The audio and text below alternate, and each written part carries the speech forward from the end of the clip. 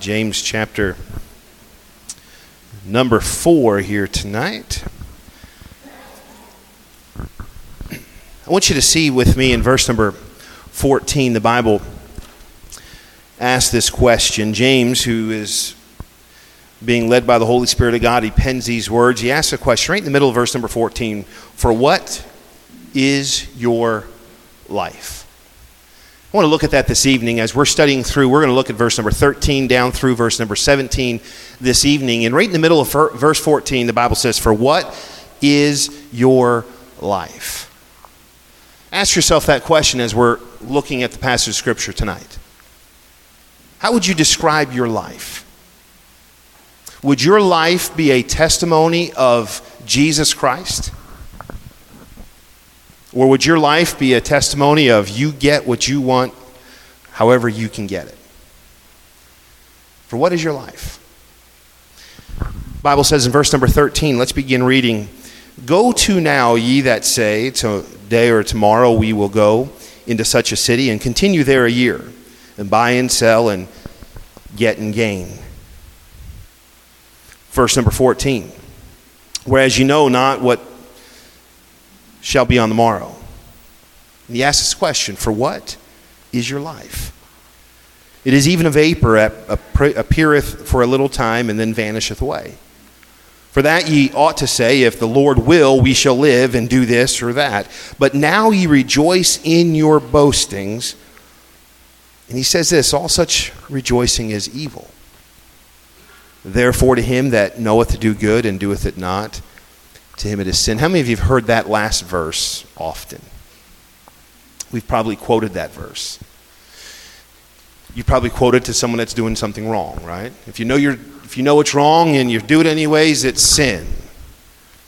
But we're going to look at this verse in its context here in this chapter, and we're going to see and study this evening for what is your life? What's your life? You know, on tombstones, they put just in a short half sentence that they try to describe you. What would they put? If they had to put something on your tombstone, what would it be? What would your life be? If someone that knew you well stood up and had to give a testimony of your life, what would they say? What's your testimony? Now, I want you to remember, all through the book of James, who is James talking to? This is so vitally important. Who's he talking to? Somebody just say it. Is he talking to the lost? Nowhere in the book of James is James speaking to the lost. He starts the book out, and in each chapter, he addresses the brethren, and even in this very chapter, several times he talks about speaking to a brother or a brethren, and so all through this book, he's talking to saved people. And he's coming down to the end here, and this is not something he's using as a witnessing tool, something he's asking a lost person, tell me about your life. He's asking the saved person, what is your life? What kind of testimony are you living? There's, in this verse, these last 5 verses, in this chapter rather, these last 5 verses, they're vitally important to us in this study. James chapter number 13 or 12, where we left off last week, we could have ended right there, and it was a great chapter, and it was a convicting chapter, but we can't end this chapter without us looking at these last 5 verses and asking this question, what is our life? James, he's dealt with negatives of a life not yielded to the Holy Spirit in the beginning of this chapter. If we as Christians do not live our lives yielded to the Holy Spirit of God, there will be consequences, there will be negatives that come into our life. He tells us this, in verse number 1, he describes this, there's going to be wars and there's fightings. Where comes the wars and fightings? He says this, from your lust. When we give in as Christians, when we give into our lust, when we give into our own desires, there's negatives that come with that. There's wars, there's fightings, there's situations in our life that do not have to be there, but they're there because of sin. He tells us this in verse number 2, ye lust and ye kill. Those are two things, two negative things that are in our life because we're not yielded to the Holy Spirit of God. In verse number 3, he talks about our prayers being amiss, praying and God not hearing us. Again, this isn't lost people. This is God's children. We live in such a life. We're living in such a way yielded to our own flesh and our own lust that when we pray, our prayers go unheard. He says in verse number 4, there's a sinful lifestyle, adulterers and adulteresses. By yielding to sin, by yielding to our flesh, we are allowing the negative things. We're allowing sinful lifestyles in our lives. And James is saying those don't belong in the Christian life. In chapter 4, he talks about the condition of your life. For what is your life? Let me ask you this question. Let me ask you this way this evening. How is your life? You ever ask somebody, how's it going? What do they always say? Good. But if they hooked you up to a lie detector and said, how's it going? And you knew you couldn't say good without it, do they beep? You've never used one. You're a police officer, you never used a lie detector. Only in the movies. But if you hooked up, what would be the truth? If somebody said, how's life? How's your life? Let me ask you this question. Do you have joy in your life? Is there joy? Or are you just surviving this evening? Are you just going through the motions this evening?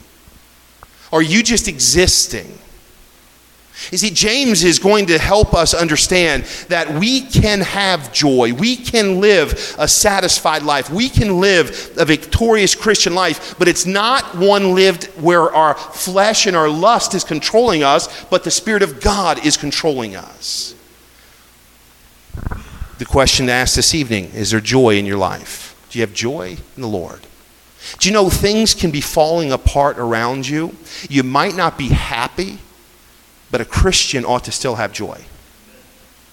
It's hard. It's hard to be a Christian and be happy when there's problems. How many of you ever had problems in your life? If you didn't raise your hand, you're probably going to get them tonight. Because if you haven't, they're coming. You're going to have problems.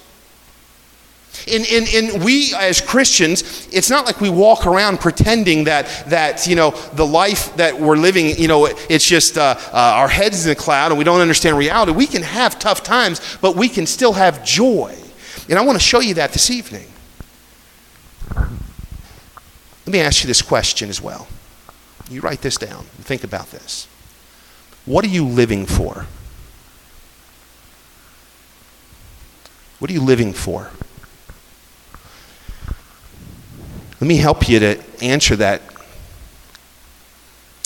When something is taken away from you, how you respond shows what you're living for. For instance, are you living for work, your job? You say, no, I'm living for the Lord. I love the Lord and I want to please Him. But when your job is taken from you, does life fall apart? What are you living for? Are you living for money? They're talking about no matter what happens next Tuesday, and if one gets elected over the other, that we're probably going to see, the stock market crash. And you know what we're going to find? Who Christians are really living for. We need money to live, obviously, but are you living for it? If it's gone, is life over? You living for the lust of your flesh? Are you living for success? Are you living for power?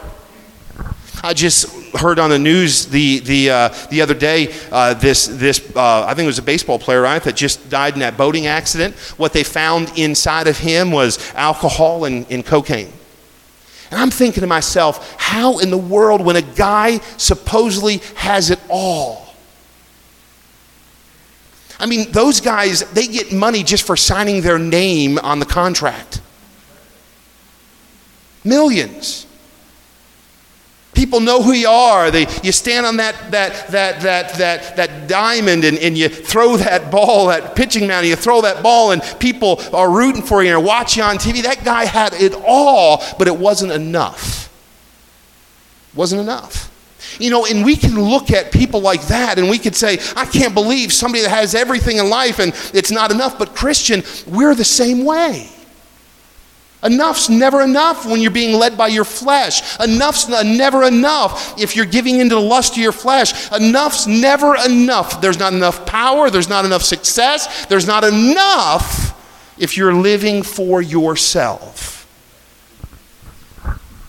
I want you to take a look here. The Bible says this in verse number 13. It uses three words, go to now. You see that? Go to now. You know what the Bible is saying there? Take a look at something. Or maybe even better this, consider. I want you to consider something here is what James is saying. Go to now. Take a look at this example. Go and consider this. And I want us to look at verse number 13 and take a look at those that want it their way. Now think about this. Verse number 13, he says, consider. I want you to take a look at this person. Ye say this, today or tomorrow we will go into such a city, continue there a year, and buy and sell, get and gain. And consider, number one, I want you to write this down. Consider those who make their own plans. Consider this. Think about what he's saying is this, I go when I want to go. He says this, I don't know if I'm going to go today or tomorrow, but I'm going to make the decision when I'm going to go. He says this, I'm going to make the decision of where I'm going to go. So he says, today or tomorrow, and we will go into such a city. Who makes that decision? He makes that decision. Who's deciding when he goes, today or tomorrow? He says, I'll go when I want to go.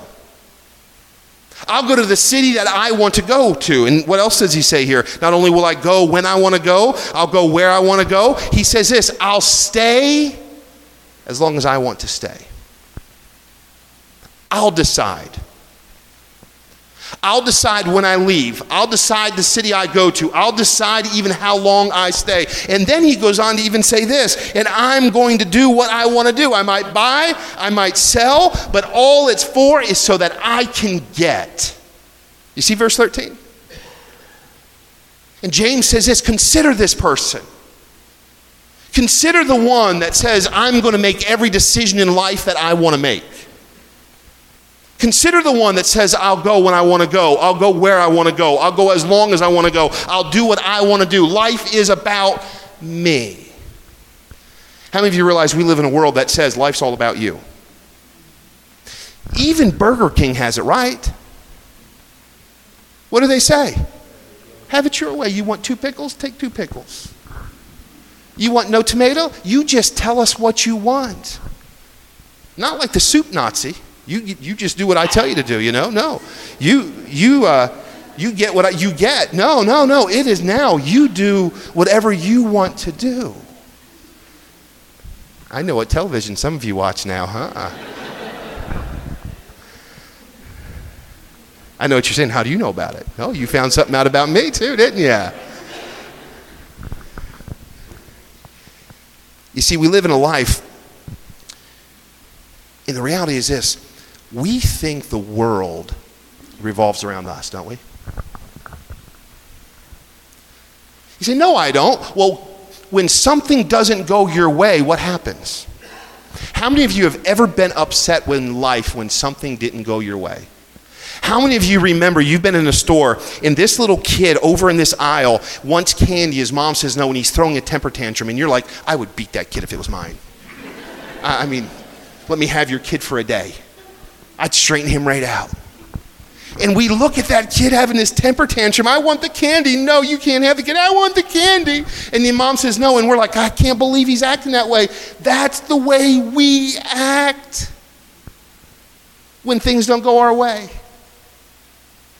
And James is saying this, I want you to consider this person. Consider the person who makes all their own plans. Consider the person that thinks that they're in control. Consider the person that says, I'll go where I want to go. I'll go when I want to go. I'll go how I want to go. I'll stay as long as I want to go. And when I get there, I'll do what I want to do. Examine the results of those that want full control, you know what you'll find?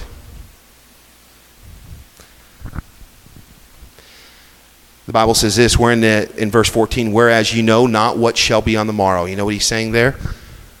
You're not in control. You're out of control.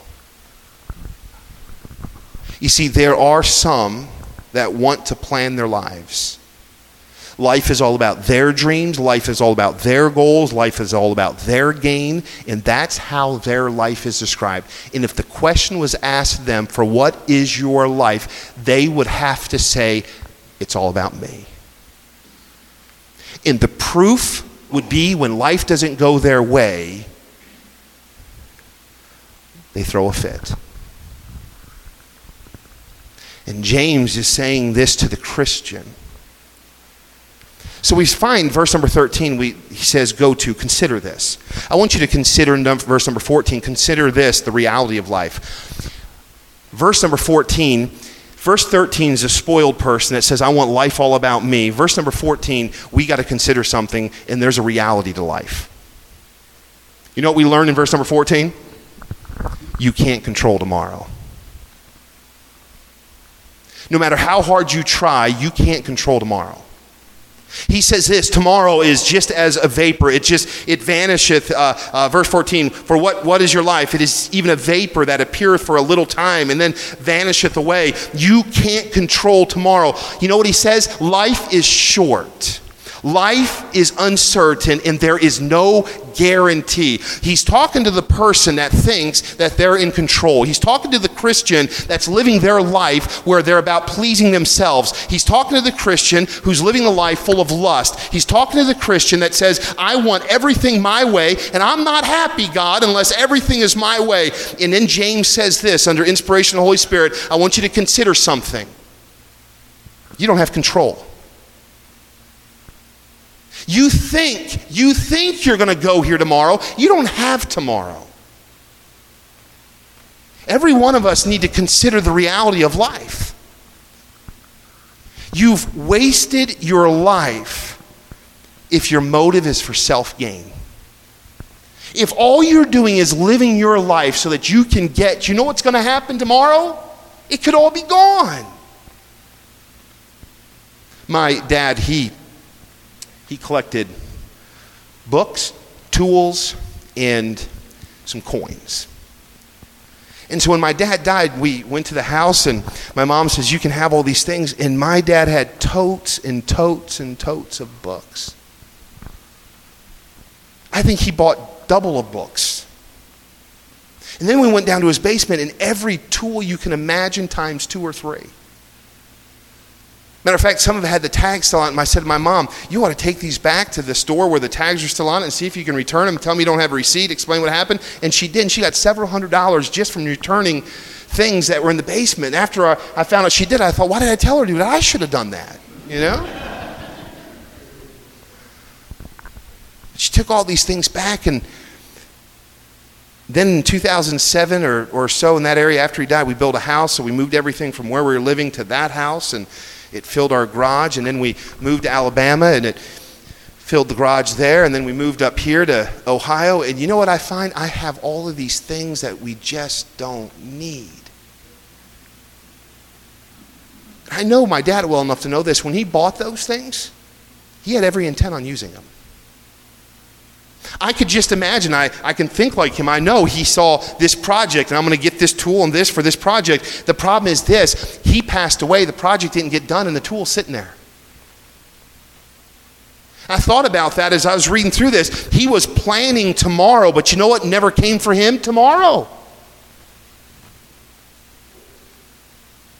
And here we find as human beings, we are not guaranteed. We can't live our life where we think that we're in control. We can't live our life where we start making our decisions. We can't live our life to where we say, I'm going to do this. I'm going to go here. This is what my life is about. You know what we learn? You can't control your life. God does.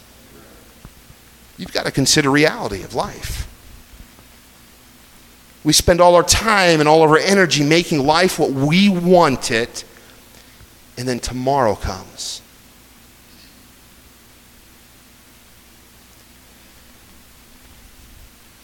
I want you to see something, number 3. Consider this, verse number 3. For that ye ought to say, if the Lord will, we shall live and do this or that. You know, I believe James is saying, thirdly, is this: consider the proper view of life. First of all, he says, go to this. I want you to see this. That's a person that thinks that they're going to plan everything themselves. They leave God out. What they're planning is their lust, their decisions, what they want. And then they're going to learn. There's something about life you're going to learn. You know what you're going to learn? You're not guaranteed tomorrow. Well, that sounds pretty sad, though, doesn't it? Where's the hope there? Once again, as James is helping instruct the Christian, he gives us something to consider. He gives us something that maybe we need to work on. He gives us an area in our life that we're failing in. He says that's not how you can act. This is the result of acting that way. But just like James has done in other chapters, he brings us hope. He says this: I want you to consider the proper view of life, Christian. And what is that proper view? He says this: if the Lord will. That's how we ought to live our life. What's he saying here in verse number 15? The Christian says this: if the Lord will, I'll go. Verse number 13, the man says, I'll go when I want to go. Today, tomorrow, I don't know. I'll make the decision. James says, no, it ought to be this: the Lord will. I'm going to live my life pleasing to the Lord. I am going to allow the Holy Spirit of God to direct me. I'm going to let him tell me when. I'm going to let him tell me where. I'm going to let him tell me what. I'm going to live my life considering the proper view of life. The right view that a Christian ought to live is this: whatever God desires, that's what I want. He says this: if the Lord will, we shall live and do this or that. You see that? What he's saying is this: Christian, it is not for us to say, it's not for my place, my time, my life, but the proper biblical view, the proper biblical theology of a Christian ought to be this: whatever the Lord desires, that's what I want for my life. Listen to me. When you have that desire, it doesn't matter what happens in life. You know this: it's what the Lord's will is. You don't always have to like what the Lord's will is, but you can find joy and you're satisfied knowing this is God's will for your life. Did you ever go through a heartache and you know it was your fault? Did you ever rack the credit card up because you had an addiction to shopping? Don't raise your hand. Do you ever now have a consequence that you have to? It's your fault. You made a dumb decision, and now you're paying for it. That's a verse 13 Christian. You know what happens when something happens in your life, whether it be a trial, whether it be a burden? I can bear any burden as long as I'm living that verse 15 life, if the Lord will. He puts something in my life. I know I can bear it because I can trust him because it's his will. Not my place, not my time, not my life, but Lord's will. Listen to me. The solution to our problematic life is this: having the proper understanding of who is in charge of my life. Who's in charge? See, boy, I've got so many problems. I've got so many issues. Ask yourself, who's in charge of your life? If you're in charge, guess what? There's problems coming. And when there's problems come, you have only yourself to blame. Isn't that a bad place to be? How many of you made a problem in your life, you knew it was your problem, but you looked around to blame somebody else? Come on, I know you've done it. You ever do something you want to blame your spouse for it, and you know it's not them? I got to blame somebody. You ever blame your kids for something? Blame a coworker. I mean, you put the blame on somebody else. I like it, the one that's got upset. They racked their credit card bills up and they got upset at the credit card company and said, if the credit card company wouldn't have given me credit, I wouldn't have had a debt. That's a true story. I heard it with my own 2 ears. Someone used that excuse. I said, tell me what's the problem. They told me what the problem was. And they said, we're so upset with the credit card company. They never should have given us that. That's just weird thinking. That's what he's talking about. You're now looking at it the wrong way. And when you find yourself at a place where life is all about you, life is all about your decisions, life is all about your lust, where you go, when you go, how you go, everything's about you, eventually it's going to fall apart and there's nothing and nobody but you that you can look at.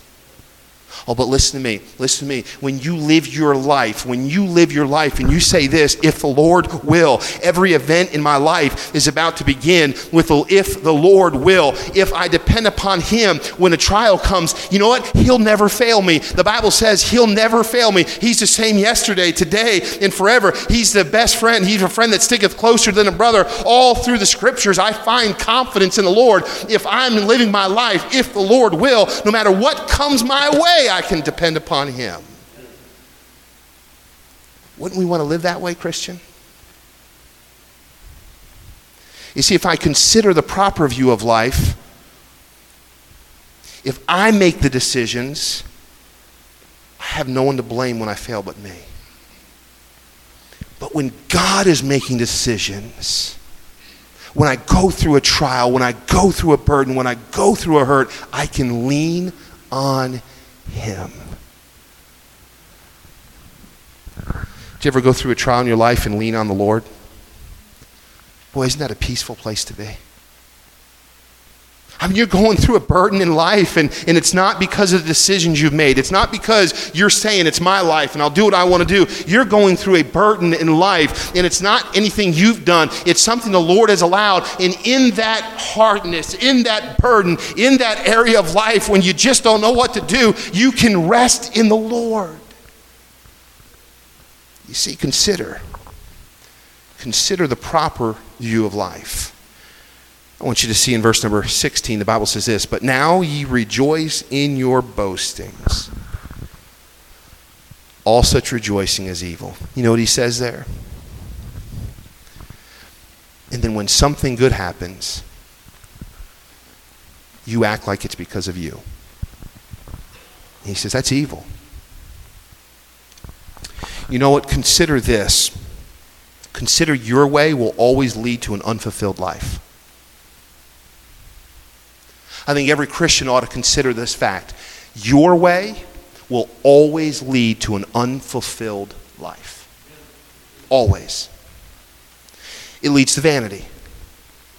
Look with me, and we don't have time this evening, but if you go to Ecclesiastes chapter number 1, you'll find the man, he says, I'm the preacher, and I'm writing here in Ecclesiastes, and all vanity is vanity, all is vanity. Here is Solomon, the richest man in the world. He had hundreds of wives, hundreds of concubines, millions of dollars, billions of dollars, hundreds, thousands of horses, stables, wealth, fame, servants, slaves. He had everything, and it wasn't enough. He wasn't fulfilled. Solomon lived his life he lived his life seeking love. He lived his life lusting. He lived his life. You know what he found? He wrote an entire book in the Bible, and he said this, it leads to wanting more. One wife's not enough. 2, 3, 4. He got to hundreds. Then he had a whole bunch of them he didn't marry. One god wasn't enough. He took upon all his wives' gods, and another one wasn't enough, and a third one wasn't enough. Then he began to worship hundreds of them. One horse wasn't enough. One stable wasn't enough. He had to have more. Matter of fact, he had so much, the queen of Sheba came and said, boy, what I see is even more than what I heard. What she was saying is, I heard you had a great kingdom, but my goodness, what I heard doesn't describe what you have. And that wasn't enough for Solomon. And listen to me. Christian, it'll never be enough for you. He's saying this, for what is your life? What do you live for? You're not satisfied with what God's given you, so you got to have more. Your lust says, give me more. Your love says, give you more. I got to get more. I got to get, only to leave you empty. The more you get, the more you want. The more you want, the more you try to get, the more you want. It's just a vicious cycle that never ends, and you're never satisfied. Listen to me, we look and we say, that's the unsaved world, isn't it? That's just exactly how the unsaved world is. The more they get, the more they want. He's not talking to the unsaved world. He's talking to you. He's talking to me. He says, go to now. Consider this. You know what he's saying again? Take a good inventory of your heart. What do you want? Nothing satisfies outside of Jesus Christ. No will that you have will ever be enough. The only thing that can satisfy a Christian is when a Christian stands humbly before the Lord and says, Lord, whatever your will is, that's what I want to do today. I don't care about what I want today. I'm going to die today, and I'm going to live my life glorifying you. I'm going to live my life where whatever you will for my life, I'll find joy in, Lord. And that, in that place only, is where a Christian finds true joy. You look at work. You know, a lot of times the problem is you don't like work, so you want something more. You quit this place, you go to this place. You know what you find when you go here? It's the same problems. And what you say is, man, that's got the same problems that the last place had. That's because the problem left the last place and went to where you are. It's called you. Well, that relationship didn't work, so I'm going to go over here, and I'm going to try this one. You know what's going to happen? The same problem. If you're not satisfied with what God has given you, getting more isn't going to satisfy you. Being content with what you already have is where the Christian ought to live. Saying, God, whatever you desire for my life, whatever you want me to go through today, whatever trial I have to go through, whatever burden I have to bear, as long as I know that it's your will, I can go through it. As long as I know this is your plan, I can find joy. As long as I know you're with me, I can find rest. But you can't have any of that when it's your choice. Lastly, I want you to see this. The Bible says this, therefore, you like that word, therefore? What's that word mean? It means therefore. No, what's that word therefore mean? Some scholar. After everything I just said to you, this is where we're at. That's exactly right. You know what it means? Consider everything I just said. He says in verse 13, go to now. You know what? Consider the one that thinks they're going to plan their life. Verse 14, consider you're not in control. Verse number 15, what's that next one? Consider what?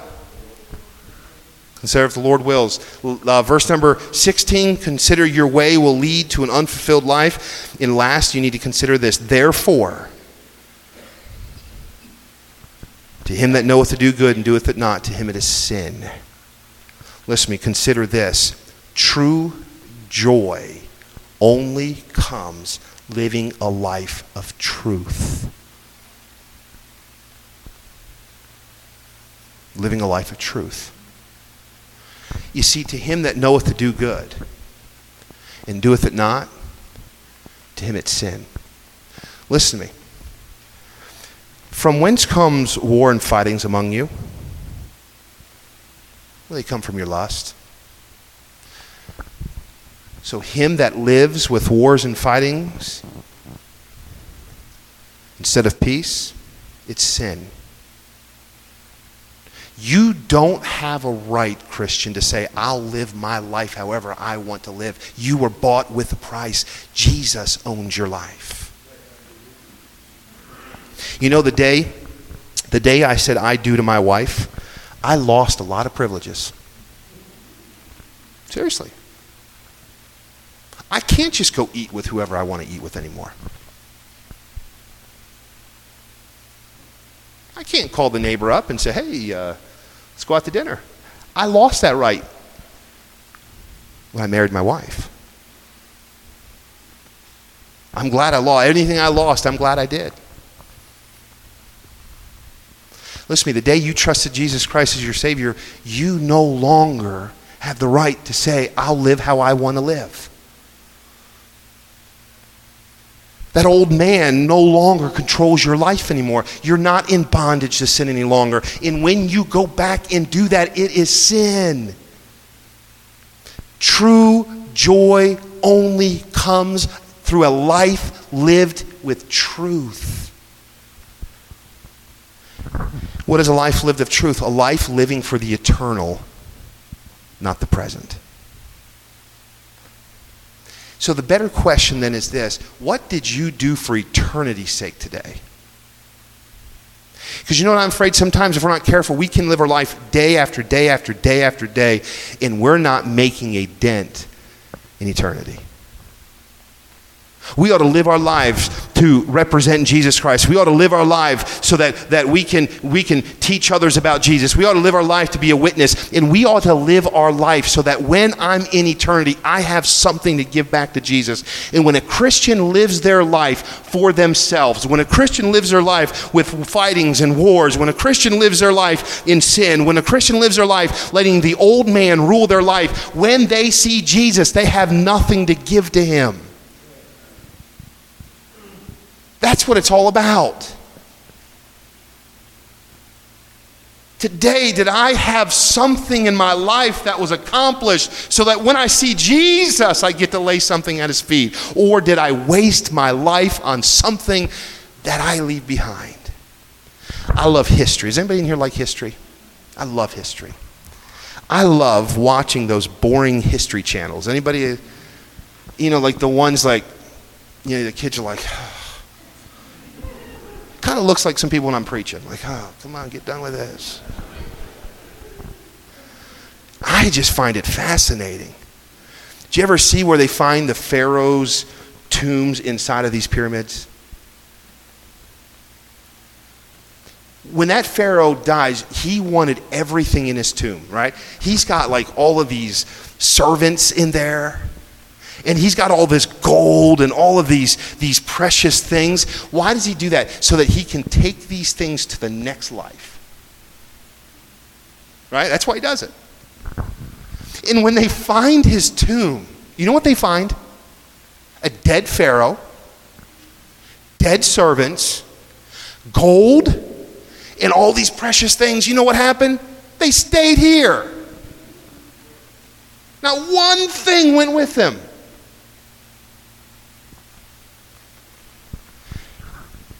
And James is trying to get the Christian not to make the same mistake. Don't live your life making decisions that stay here. Make your life count for eternity. Make decisions in your life that you can bring and lay at the feet of Jesus. If you don't, it's sin. Because him that knoweth to do good. Therefore, everything I just said to you, if you don't do it, you're living in sin. And a Christian that lives in sin does not have joy because they're not living in truth. And if they're not living in truth, they have nothing eternal that they're going to lay at the feet of Jesus. Everything is wood, hay, and stubble. My wife is trying to get me to do it. I just can't get rid of those tools and those boxes of books.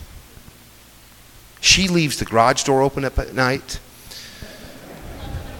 She puts signs that says free take while my husband's not home. Tries to get rid of it. I can't get rid of it. You know why? It's my dad's. But I know this. when I'm gone, it's going to be in a garage. And I want to make good decisions in my life so that when I'm gone and I'm at the feet of Jesus, it's just crown after crown and gift after gift. I don't want to be that guy that's like sitting back here. I'm glad I'm in heaven. I'm just watching everyone else give. Because everything that I thought was important, it burned up back on earth.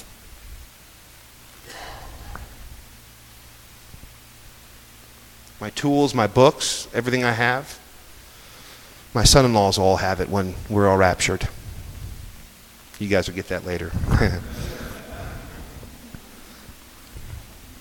It's gone.